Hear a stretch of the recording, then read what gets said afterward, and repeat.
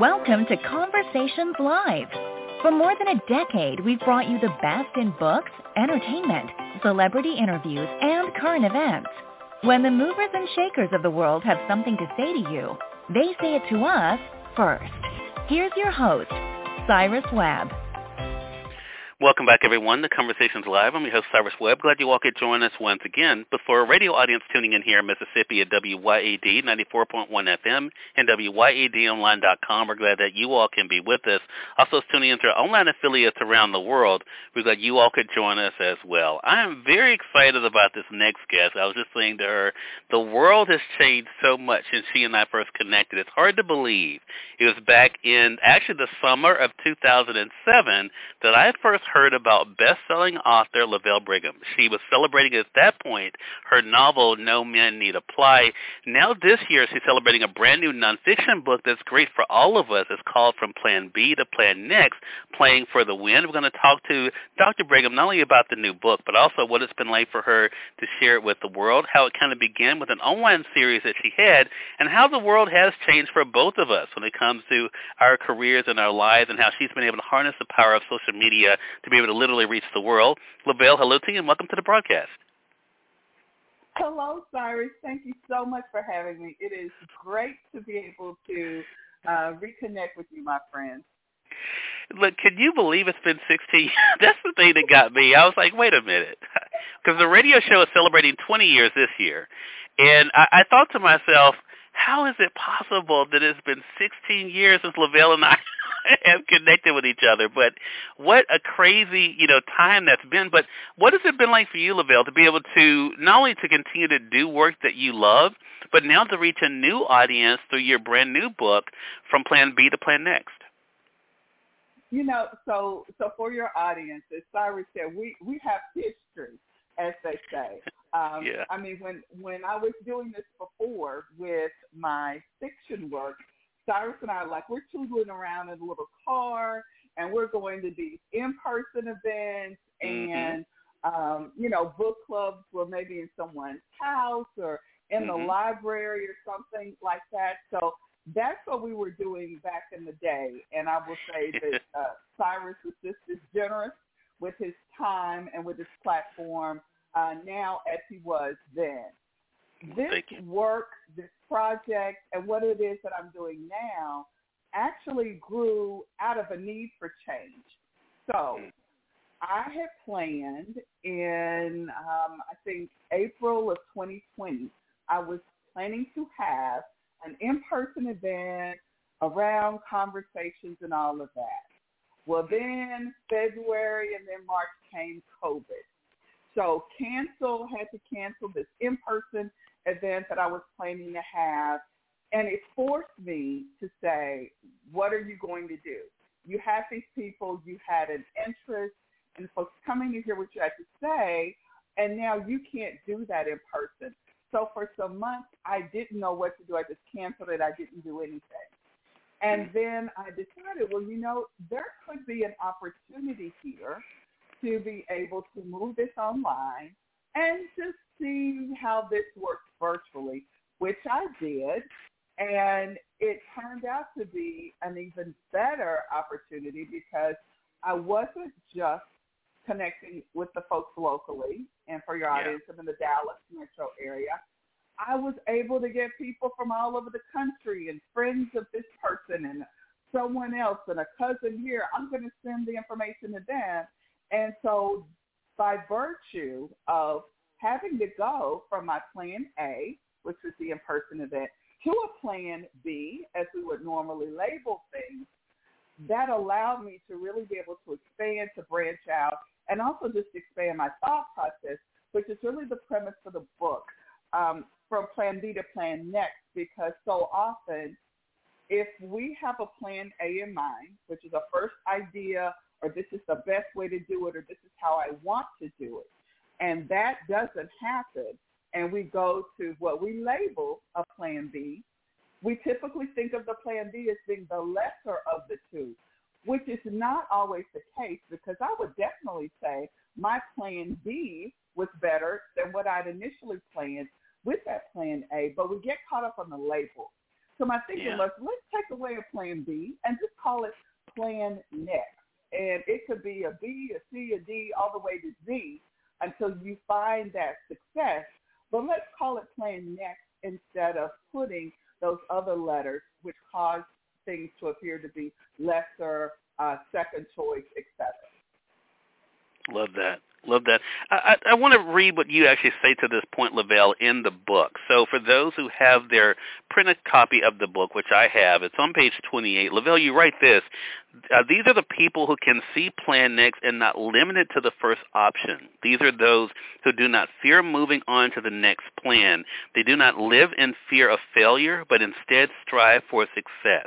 This helps in determining who can be trusted as your right hand in business or the most trusted confidant.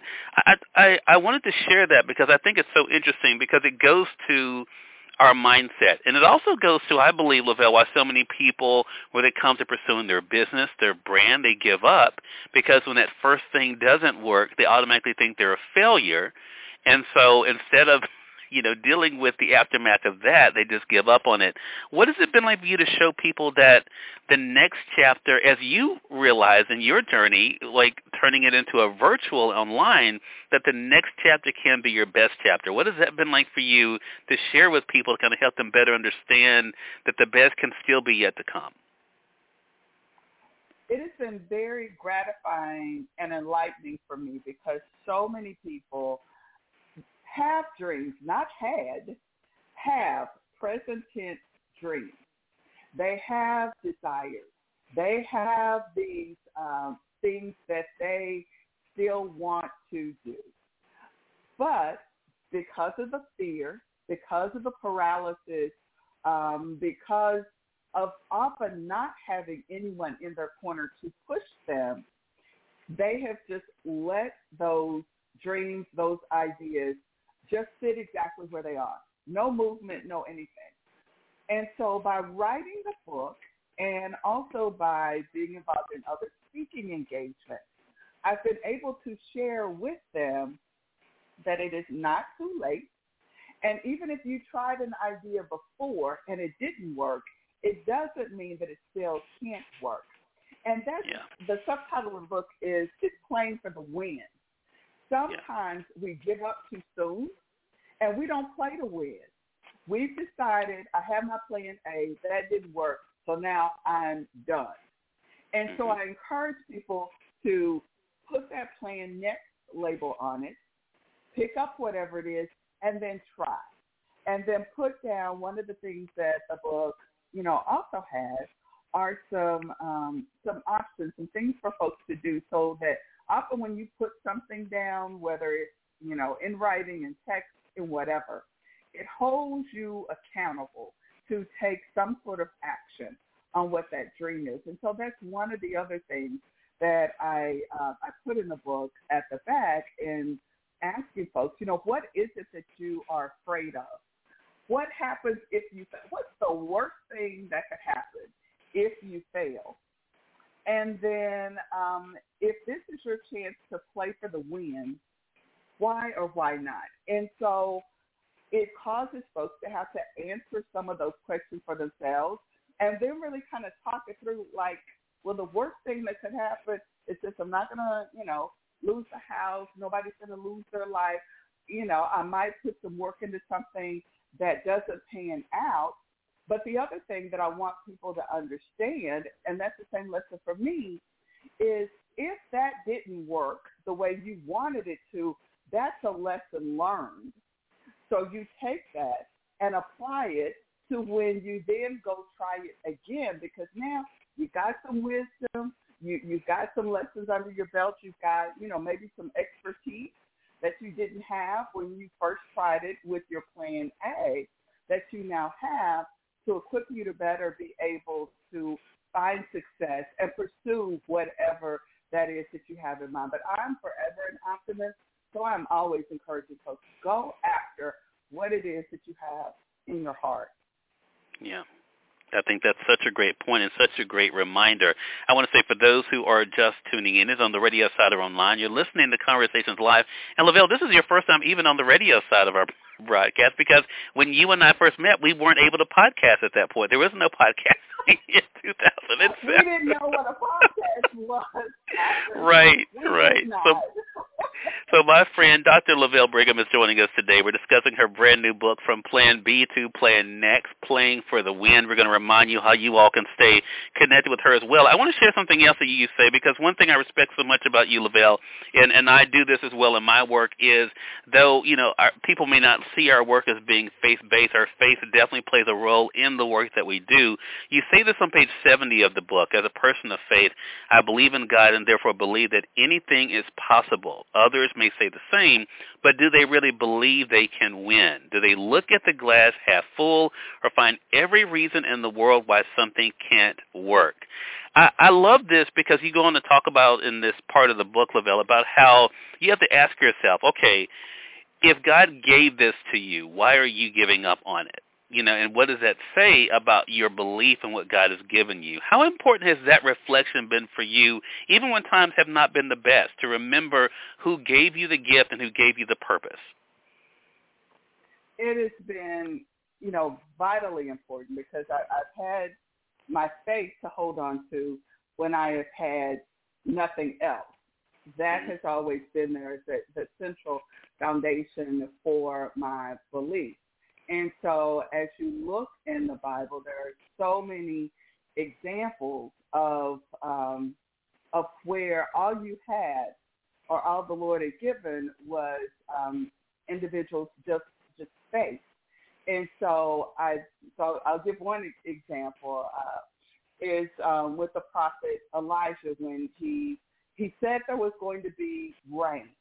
And he kept sending the servant out, go look. And they come back, I don't see anything. Go back and look again. I don't see anything. Go back and look again. Because Elijah knew, and eventually after the seventh time, there was rain.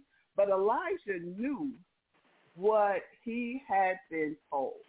And so I believe the same thing within us, that when the Lord puts dreams and desires within us, we know that. And something else I had to learn firsthand. He put the dream in each of us. He didn't put it in everyone. So oftentimes what happens is, because that dream was put within you, then sometimes you're looking to someone else to validate a dream that the Lord put in you, and he didn't put it in them. And often they can't be those folks to validate it. So you do have to stand on your faith and know, this is what I was meant to do. This is the gift that was put within me. And so I am going through on what I know to be true about the dream, the desires that have been put within me. And so sometimes as they say, all you have is yourself and the good Lord, and that's enough. Yeah. I want to talk about something else I think that's important in this conversation, Lovell. It goes to our journey together as friends and knowing each other, but also to the book and what you talk about there. A lot of times we see things not going right as a no. I think one thing that you have shown in this book is that it may be a not now or not this way. That goes to mindset. And you, for those who have not gotten the book yet, we're going to let you guys know how to get it. A couple of things Lovell does in this book that I think is really important is, for one, help us to kind of look at ourselves and our mindset and our thinking, but also who we're surrounding ourselves and who we're listening to. How important has that been for you, Lovell, to make sure not only that you are being true to yourself, but also making sure that those that you're listening to and are pouring into you are the right ones for you? This is one of the things, if there's anything that seems to have resonated in my speaking engagements and then ultimately in the book. It's about who's in your posse. And that when you get the book, it's in chapter 6 on page 55, it starts talking about that piece of it. And it is so important to have folks in your posse who are going to be there to support you when things don't go well. And if you're okay, I will read a bit from them. Oh, sure, definitely. on page 55, says when you have perfectly mapped out your plan A and it fails, that's when you need your inner circle. You may also ask the question, who's in your posse? Who's in the trenches with you? Who's got your back? Because when you have to go from plan A to plan B to plan next, you need to have a strong posse. And that applies whether it's in business, whether it's in friendships, relationships. You need to have someone there who is going to have your back, who's going to support you sometimes when they don't see it, even when they don't see it. Because as I said before, often the dream or the vision is put within you, but it's not put within someone else. But when you have a strong posse, they support you. They are your ride or die. So even if it's not within them, they're supporting you because of your relationship with them.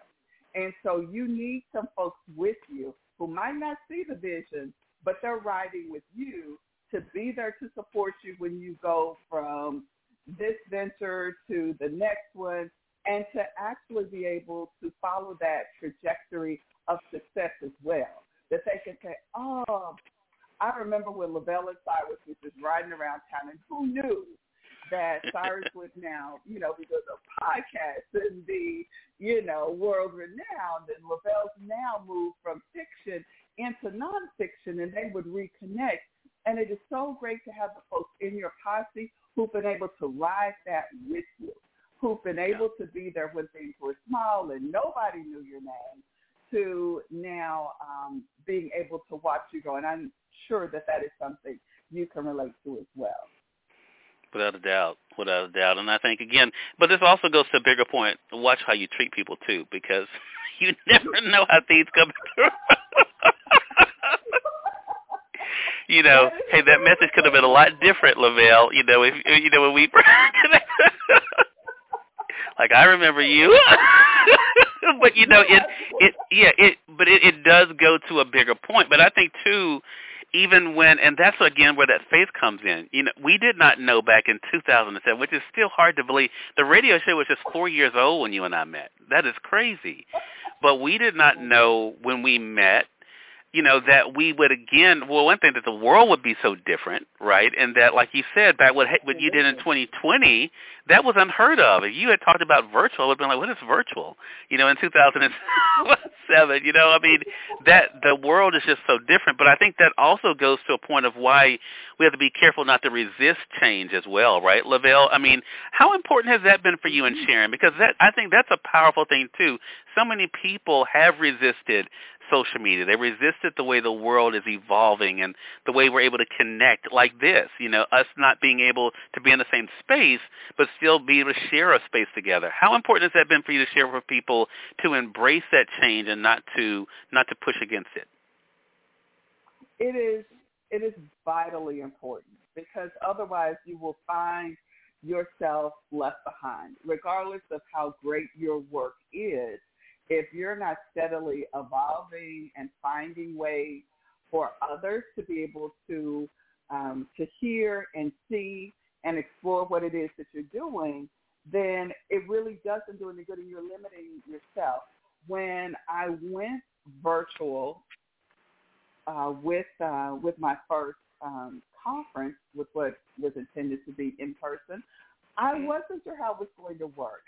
And I heard all the nightmares about, if Wi-Fi drops and if this happens and audio. So I was terrified, but I did it.